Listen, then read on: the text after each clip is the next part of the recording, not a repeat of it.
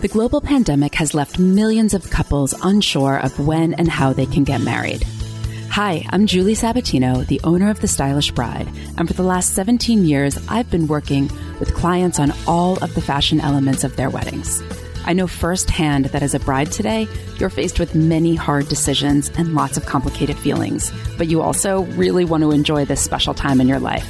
We're going to talk about all of it.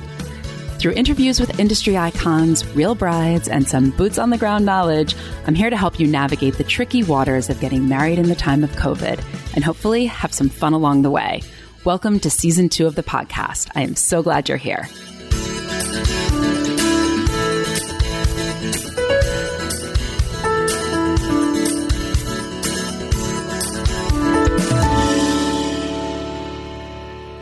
So if you want to try it for yourself, and I recommend that you do, you can find it on their website, supaskincare.com. And as a special bonus for our listeners, enter the discount code TSB20 at checkout for 20% off.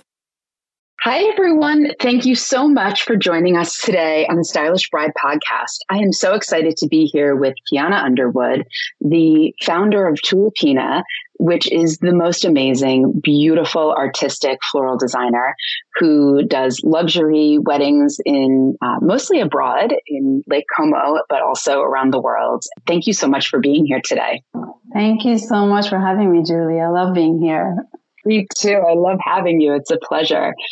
For everyone out there, I think that we should start by talking a little bit about the difference between a floral designer and a planner, because there's always a lot of confusion for new brides. And could you just break it down for me from your perspective? Yeah. So from my perspective, I would say that planners are those who do their job well, are the people that actually make my job easy. And they're the person who actually puts it all together. Sometimes they are design people also, and sometimes they just plan and coordinate everything. And I've worked with both types of, planners, the designers and planners versus just coordinators. And it's just a wonderful, smooth process between myself as a vendor and them as the organizer of this big, beautiful event. And really, they're like the general contractor, and you are one of the biggest, if not the biggest, vendor that they oversee. I think that in my opinion, flowers are such a huge thing. At least for the weddings that I do, flowers are really the biggest, probably one of the biggest components of the events. It's always such a great partnership between myself and the planners, because oftentimes those who seek me out, whether it's the bride or the planner or both, they really love my work. And so they allow me to do what I do best, which is just create artful design. I think it's a great partnership in that sense that it brings everybody's vision together in a smooth manner. Yeah, no, I think that's absolutely true. The best planners are the ones that make their job easier, and they make our job easier. It's a collaboration of that sort. It really is. So, no, I agree. What falls, obviously the flowers, but what else falls under your domain? Sometimes I'll actually design, because some planners don't want to deal with design. They just want to coordinate all of these different vendors. And so I'll be the one designing, and obviously by designing, I mean the table setting and the tablecloths and what goes up in the ceiling and what goes in the environment. And then that includes the flowers and what candles and what candle holders and just all-encompassing design for the day. And sometimes I'll even pick the furniture. Actually, 50% of the time I do. And then other times it's just a collaboration. The planner will say, well, this is the color that they want, and here is the stuff they like. This is what their style is, and this is what they like. And then together we come up with this wonderful design. Yeah. Do you prefer it one way or the other, or are you happy to do either way? I'm actually happy to do it either way, because the people I work with are quite lovely. Whether I have to really do all the design work, I'm okay with it. That means more control for me. But at the same time, those who I design with, and one of those people is Rachel Berthasol of Lake Como Weddings. We have such a great dynamic in that, we'll sit together one afternoon and we'll just go through 3-4 different, design plans for weddings. And it'll be like this amazing, like design ideas kind of born from just sitting together and talking and throwing ideas out there. And so I like them both ways. Yeah. And it is kind of nice to have a variety. I've seen the magic. We did a wedding together last year where both of you were working, and I had the pleasure and honor of being there. And it was truly incredible what came out of that. It was magic, honestly. Lot of fun. It was a lot of work, but also a lot of fun. You have fun and you are enjoying what you're doing. It doesn't feel like work. Yes, it's true. So tell us a little bit about how you got started in floral design. Well, so I, believe it or not, I went to school for something completely different. I got my master's to become a diplomat. I was born and raised in Tehran, Iran, and I come from a very, I would say, diverse background in the sense that we traveled so much when we were younger, and I wanted to always just, I spoke different languages and I wanted to just travel the world. I'm interested in people and cultures and language. And so, I pursued that route, from university, but I went to a wonderful school, Johns Hopkins University, and I was in DC for a couple of years. But the biggest mistake I made for that career was to move back to San Francisco, where my family and I had immigrated to from Iran. And so in San Francisco, it's just a very different scene. And you don't get a master's degree in international economics and move to San Francisco. You either move to Washington, D.C. or New York, or I don't know, you'll go to Geneva or anywhere else but San Francisco.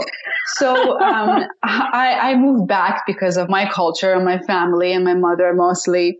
And that really just didn't give me the opportunity to be who I could be in that world. I did obtain a job at Stanford University for a couple of years doing research and writing at a think tank. But that think tank was a Republican think tank run by all men. It was talking about education all the time, and I had no interest. My passions were women's rights and people's rights and just international human rights. And that wasn't something that was being focused on at the Hoover Institution at the time. So once I got pregnant with my first child, it was sort of kind of a relief because I thought, well, you know what? I don't love my job. My husband provides wonderful living for us. I'm just going to quit this job and raise my daughter. And so I did. And within a matter of 3 years, I found myself, not 3 years, I would say more like 5 with 3 kids under the age of 5. And oh my God. At home. Yes. And so for me, it's like, I love my children.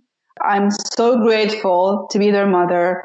And I'm so grateful that I got to be home with them while they were small and raise them. But all the time that I was at home, I always felt like I needed something more just for me. That I, as a person, I was lost. My identity as a person outside of being a mother was lost. And being a housewife, I used to have little parties with preschool moms or just like my little friends. And I would always have these beautiful tables, or I would have an arrangement sitting at my entry, or just always loved to have a garden or just something that had to do with flowers. And that's just because it's a part of Persian culture. It's my mother always was like that. My grandfather, I grew up in his beautiful gardens, and it's such a big part of our culture, so much that we don't even notice it because it's just there. And so, as I was doing all of that, friends would come over and they would say, where did you get this centerpiece? And I'd say, I made it. And they'd say, well, can you make it for me?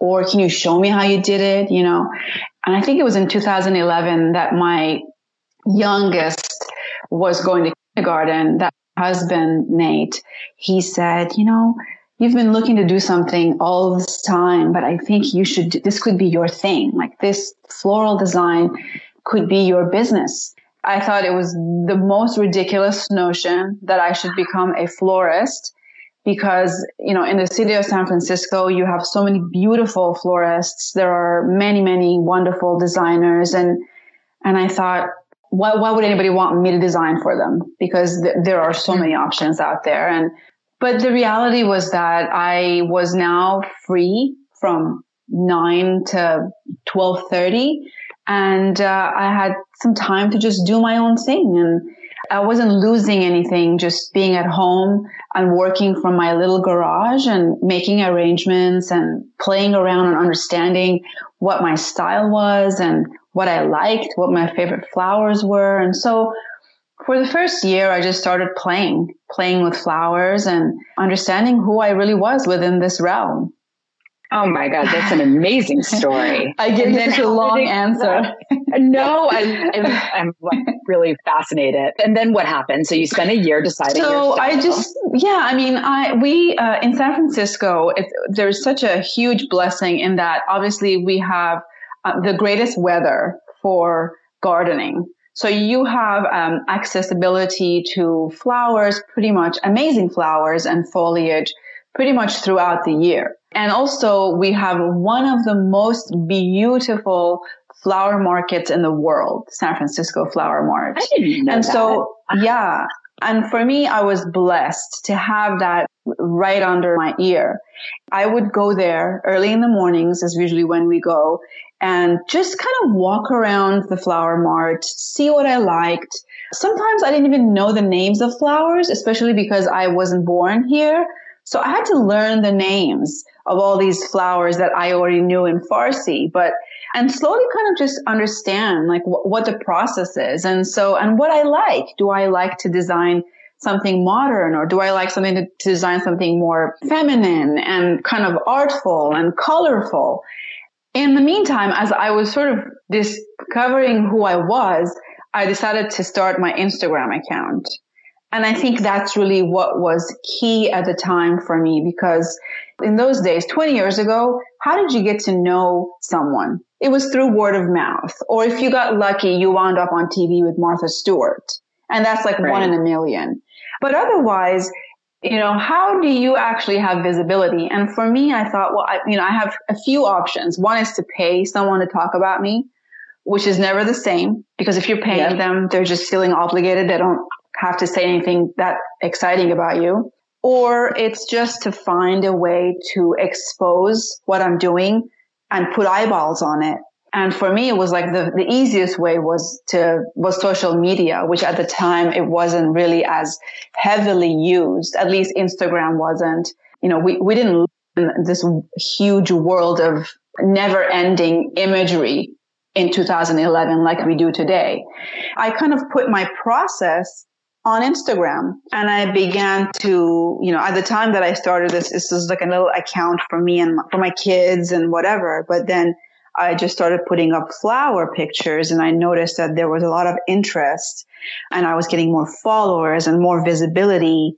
And then I just started to play with color, because I noticed that, most people are so reserved and so traditional where color is concerned. And, you do only one tone, beautiful nude tones for your flower arrangements and this and that. And I thought, well, what if I just put this red flower in there? What would happen next to the purple and the yellow over there? And then just, here's this rainbow of color in my arrangement, and people actually liked it.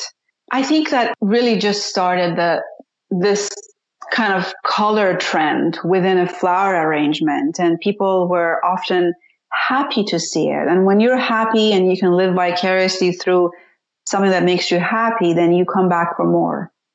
Yes.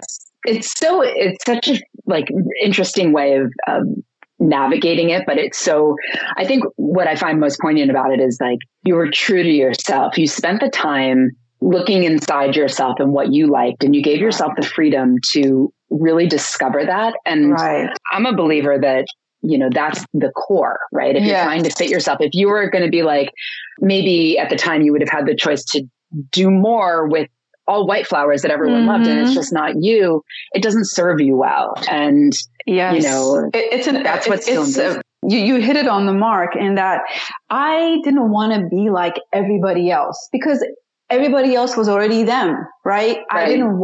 There were tons of people who are making beautiful, safe and gorgeous white and beige and whatever accepted floral, this blush. for me, I thought, well, I want to be known. First of all, who am I? Who am I? And what am I? I want to bring this culture and my background and who I am as a person into this design. And I don't want to copy somebody else. I want to be known as an inventor and as an innovator versus somebody who is just a follower. And I think in that sense, because I sought that, I was able to find out who I was and become somebody different. And while that might not be for everyone, there is that 1% of the industry who still wants what I do and loves, in fact, what I do. And I'm okay with that. Absolutely. I mean, all of the business, books and podcasts and everything that I listen to, it always says that you have to take a stand for it's almost better to define who your person is and who it isn't. And you want to welcome and also repel at the same time. And It's a scary thing to do. And I think that as a creator, as creative people, we have to be continuously inspired in order to evolve and be better. We can't always be the same. We have to evolve and we have to become something different because that's just what being a creator is, in my opinion. And so in order to do that, you have to be yourself. Now, where do you continue to get your inspiration from? Honestly, sometimes a simple inspiration for me is walking through my garden or the park. I live upstate New York, and this time of year is just beyond beautiful, as I'm sure you know. The colors, the trees, and there's just so much beauty that you're surrounded by. And I go on a walk with my dogs and I pick up an oak leaf on the floor and it's just, it has so many different colors and nuances. And I think, well, this could be my inspiration for today's color scheme. And when you do that, then you come up with something unique because not everybody thinks like you do. You're unique in that you have the eyes and you've got the brain and they're only yours, not anybody else's. For me, it's like, oh, well, what does my garden have today? For example, like my garden has these colors. What can I do to use all these colors and still make them look beautiful and not so haphazard and crazy, but delightful. Mm-hmm. It's true. Before we recorded, we were chatting a little bit and, your work always inspires such an artistic component to it. I really do feel like I'm looking at a Dutch master's painting when I look at your Instagram. It's truly incredible. And for everybody out there, her Instagram is at Tulipina Design, correct? Yes. Thank you. So you've got to check it out. It's like one of those things, even if you're not a bride and you're not getting married, you just want to see it because it's so beautiful. Like, tell me about the artistic part of it. Do you look at those old Dutch masters for inspiration? For sure. Absolutely. I think that, for starters, I do love art. And, for me, it's like I come from a culture where art is actually a big thing for us and color. Persian carpets, when you look at them closely, they have such beautiful designs, such a deep, rich color, and they're complicated. They're not simple. For me, first of all, as I design, I do think I bring that into my designs, but also when you look at a Dutch master painting closely, it often seems like somebody just went into the Dutch garden and picked one flower, whatever they could find. It's never like, it doesn't feel like it's been planned. It's more sort of, oh, well, this is what I was able to find in my garden. And now I'm putting it into the vase. And now this amazing painter is going to paint it. And for that reason, it's filled with color and texture and abundance. As I went through this journey of floral design, I decided that is the feeling I wanted to bring out in people who were entering a room and looking at an arrangement that I made, was that, or rather somebody who's walking by it, but then looks at it, steps back to take another look again because they want to study it, because that's how it attracts them, like a piece of art. Yes, indeed, I'm quite inspired by those paintings. It very much comes through, but in your own unique way. It's amazing when you can see something like that and take a twist on it and make it your own. It's incredible. Thank you so much. So, one of the things that I'm trying to do this season in the podcast is really educate brides and help them navigate this brand new, very uncertain world that we're living in at the moment. Mm-hmm. And so I'm talking to different experts in our industry about how brides should navigate their particular area. I would imagine, and I'm kind of, speculating here, but in your arena, it's actually one of the hardest parts because in terms of COVID and changes, you have perishable items and you're spending a lot of money up front. But just walk me through a little bit about, what, I guess, how you're navigating the situation with your brides, what you think they need to look at and what you're looking at. Well, I think, first of all, let me begin by saying that almost all of my weddings for this season were replaced for next season. Yes. Minus a couple who decided they just didn't want to go through with it, or they wanted to have a very, not even small, but just like a simple ceremony. The ones who have postponed, they're literally postponed for 1 year and they're just waiting and hoping that things will go back to normal where they can have their family members and such coming to their wedding, at least more than just 20 people. And to those who have said they wanted to have a smaller wedding, some of them actually are taking advantage of the fact that they don't have to feed so many mouths. And therefore, they're able to create this amazing event, still have their budget for their flowers, but now it's going to be for 50 people instead of 150 people. And just imagine that. You create something incredible for that. And so we have some people that way. And what better way to celebrate you? Especially those who hire me, they love flowers. So they're never going to forego on their floral design for their events. And this has given them a chance to actually rethink how they're going to allocate their funds and what to do about this post-COVID situation. And so in my opinion, I would say beautiful flowers, beautiful gown, an amazing photographer. What else can you need? I think you're right. And some booze, and that's it. And some booze. I mean, that's it. But nobody takes photos of the booze. We all know what booze tastes like. But at least you have this amazing setting, and you have this amazing, this dress, and yourself as a young, beautiful man and woman. And so, what else could there be? Or man and man, or woman and woman. I think about it and I think, well, if I only had 50 people coming to my wedding, I could have had more flowers. I could have had, just more of everything that I had, and it would have been much more fabulous. And you probably would see them for the rest of your life. Whereas, with a lot of these big weddings, it becomes, I have to invite this person from work and that person, and there's all of this. Yeah. In fact, like my clients that have done smaller events, and postponed the larger ones for later, have all to a person said that it became this intimate, amazing, memorable. Yes, like of love that they never would have had otherwise. It's really, I think, like what things are supposed to be in a lot of ways. And I agree. God for the business, we all work on them and it's wonderful and we love our jobs.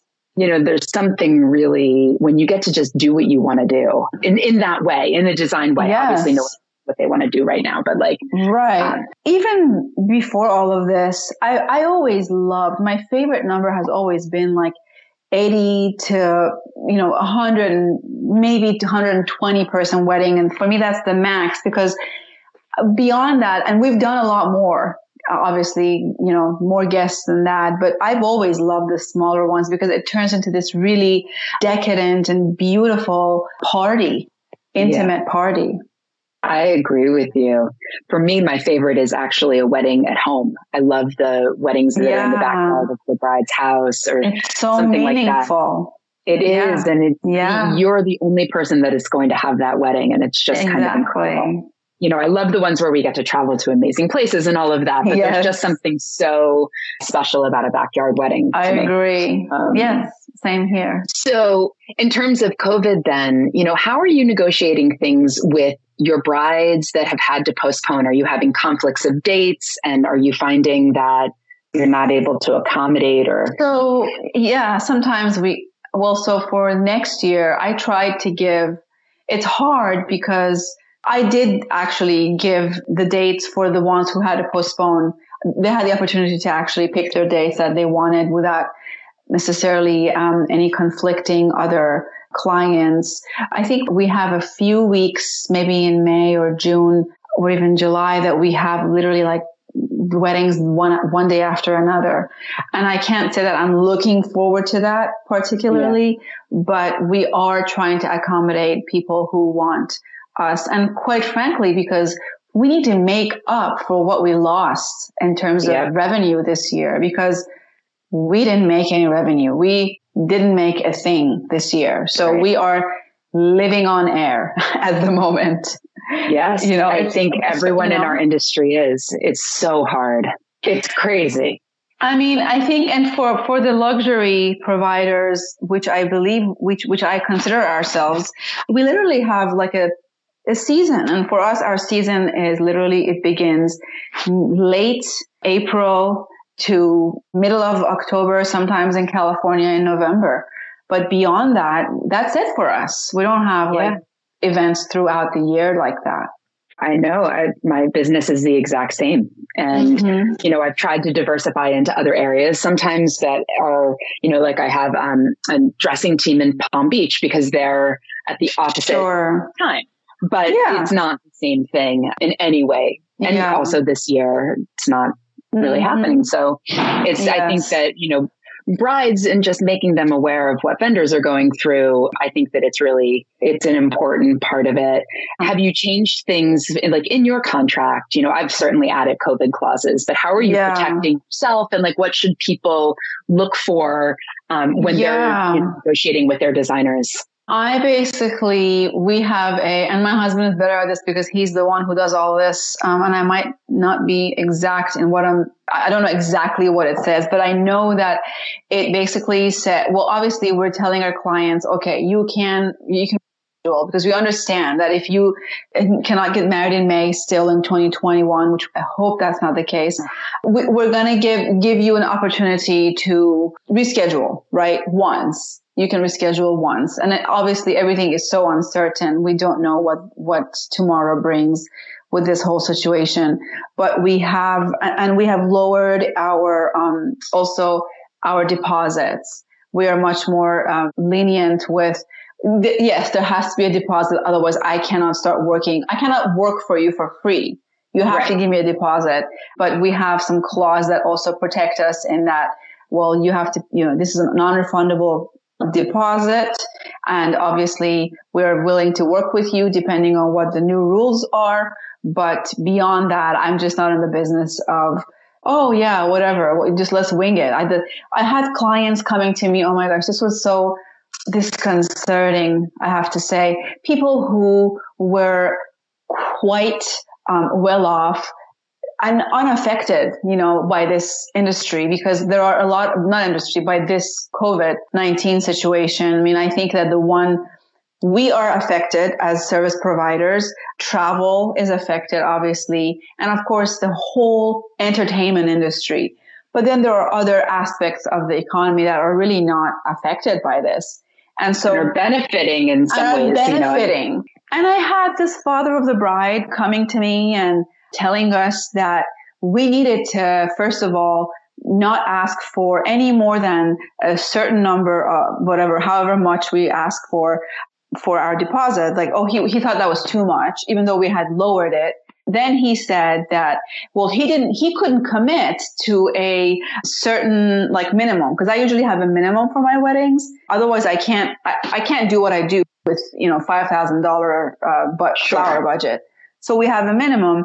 And he said, well, what if I only had a 20-person wedding? Then what would happen to that minimum? And I said, I'm sorry, then take that minimum and make something extravagant for your beautiful event, for your daughter's wedding.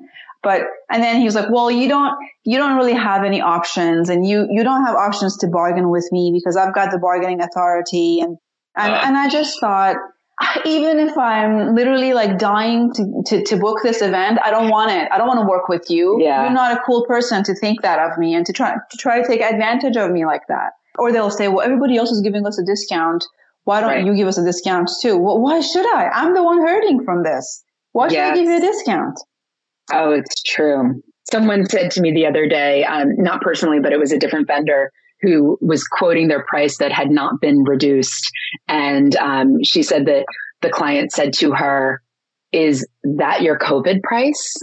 And she said, "No, it's my price because I have to live, you know?" Yes. It's really... And that's the stance we've taken. And, you know, for us, the value of our work shouldn't be diminished because we have a pandemic. That is just not how it works.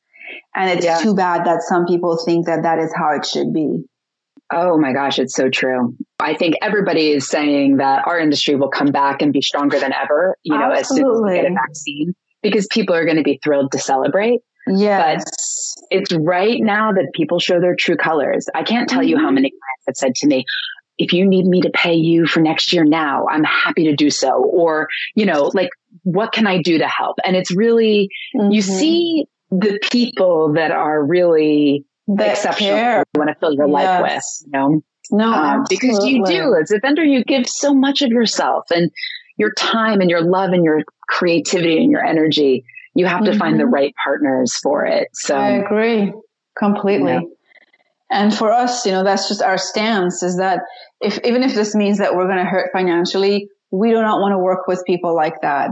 I'm sure they'll go and find plenty other people who will take their money at a lower rate. Yeah, no, it's true. And then in terms of next year with bookings, I would imagine you're already really booked with the people that... Our calendar is full. We have booked, obviously, new clients. There's no other room, unless you're getting married, like, I don't know, in December or something. Our calendar from late April through October, especially for Como, I feel like Como ends towards the end of October, but then California is beautiful in November. So we've got California in November. And, so, I mean, it's just, I've got some weddings here a wedding here in New York on the same date as I have a wedding in Como. And for the first time really ever, we've decided that Nathan and I are going to sort of divide and conquer, in that he will be running a team here and I would have some of my best here, my best designers, and then I would be running a team in Como and try to get all of this done gracefully. Absolutely. And try to recoup a little bit of what I think that the hard part is that, you know, for people that have these dates now taken next year, that's a date that you wouldn't have, that you can't serve a new bride in a lot of cases. No. So it's a very difficult scenario for a lot of people. It really is. I mean, we literally have, and I know this is the case with almost every one of my friends in the industry, is we have replaced an entire season. That's it. Like, we have replaced it. And now we're trying to squeeze in some new stuff where we can. No, that's absolutely true. So what has been the silver lining in all of this for you? What have you gotten to do that you would not have, and how? So for starters, I mean, I travel so much. And while I love it because it's really my passion, I've kind of been grateful to not have to travel so much and be home with my kids. I love being home with my kids. We have a beautiful property here upstate, and that we've been continuously working on since we moved 2 years ago. And, you know, in the summers, we're never here because we're abroad working. And so we had a chance to be home and to really attend to the gardens and build and fix so much on the property, and basically do all the things that we would never, ever have a chance to do had we been actually doing the season that we were supposed to this year. So I'm really grateful for that, and just the time that I have gotten to spend home with my kids. And how old are they now? My children are 17, 15, and soon to be 14. Oh my goodness. Yeah. Wow. Yeah. Oh, and that's hard, traveling away from the teenage years. It really is. I mean, people say traveling away from, you know, your newborn, not your kid, you know, your toddler or whatever, it's hard. Oh my gosh, you have your hands full. That is really incredible. That being a mom of teenagers is, and I've done many hard work. I mean, I feel like I've lived a life of an immigrant. I have lived through war as a young person and revolution in Iran. But I tell you, being the mom of teenagers is probably the hardest task of my life. It's been hard, especially with trying to actually grow a business that we've been doing since 2011. So it's just not easy, and it's not easy to raise good humans in today's world. That is so very, very true. Now, do you have boys or girls or both? So my oldest, the 17-year-old, is a girl, and I've got two boys, 15 and 14. I think that it's such a hard age to be going through this because they're at that critical social development stage. Yes. I mean, of course, all the learning is askew and everything is upended from a learning perspective, which is awful. But from a social perspective, my daughter's in 7th grade and my son's in 5th. And it's less for him, but for her, I'm like, oh my God, although if I could skip 7th grade in person, I think I would. Yes. Save myself from all of that trauma, but I know. It's not easy. I mean, I don't think my kids are having that hard of a time being at home necessarily, but I do feel like it's been harder just for us to be able to adjust to always having kids home. Like we haven't had our kids go anywhere. And so since March or even just like the few hours per day where they would be able to go to school and just be normal school children. Who wants to tell our kids to get up in the morning and get on Zoom? Because we have to get up and get them up and make sure that they're on their Zoom classes and they're not missing assignments. And it's just such a pain. Like I don't want to be a in-home school helicopter mother. Oh yeah. Homeschooler. Yeah. Like that's just not what I'm not a teacher. I don't want to be like, I don't want to be a teacher, but I've had to be a homeschooler. Yeah. And a technology expert and a business runner and a mother and a wife and a police. So I have to police it because for me, like I don't want my kids on these devices all the time. Like the reason why we even moved from San Francisco, we were living in an urban area and we moved to kind of middle of nowhere here upstate. And our life is so different than it was in San Francisco. And I wanted that change for my kids because I didn't want my kids to grow up in this society where they feel entitled, that everything is readily available to them like it is today. And that everybody should, everyone's parents should buy them a car and this and that. I mean, it's just, I didn't want that for my kids, and I wanted them to grow up in nature, at least part of their youth. Yeah. And I'm constantly having to police and make sure that they're doing their music. My boys play musical instruments, and so it's I'm trying to offset this crazy world of social media that we live in. Yes.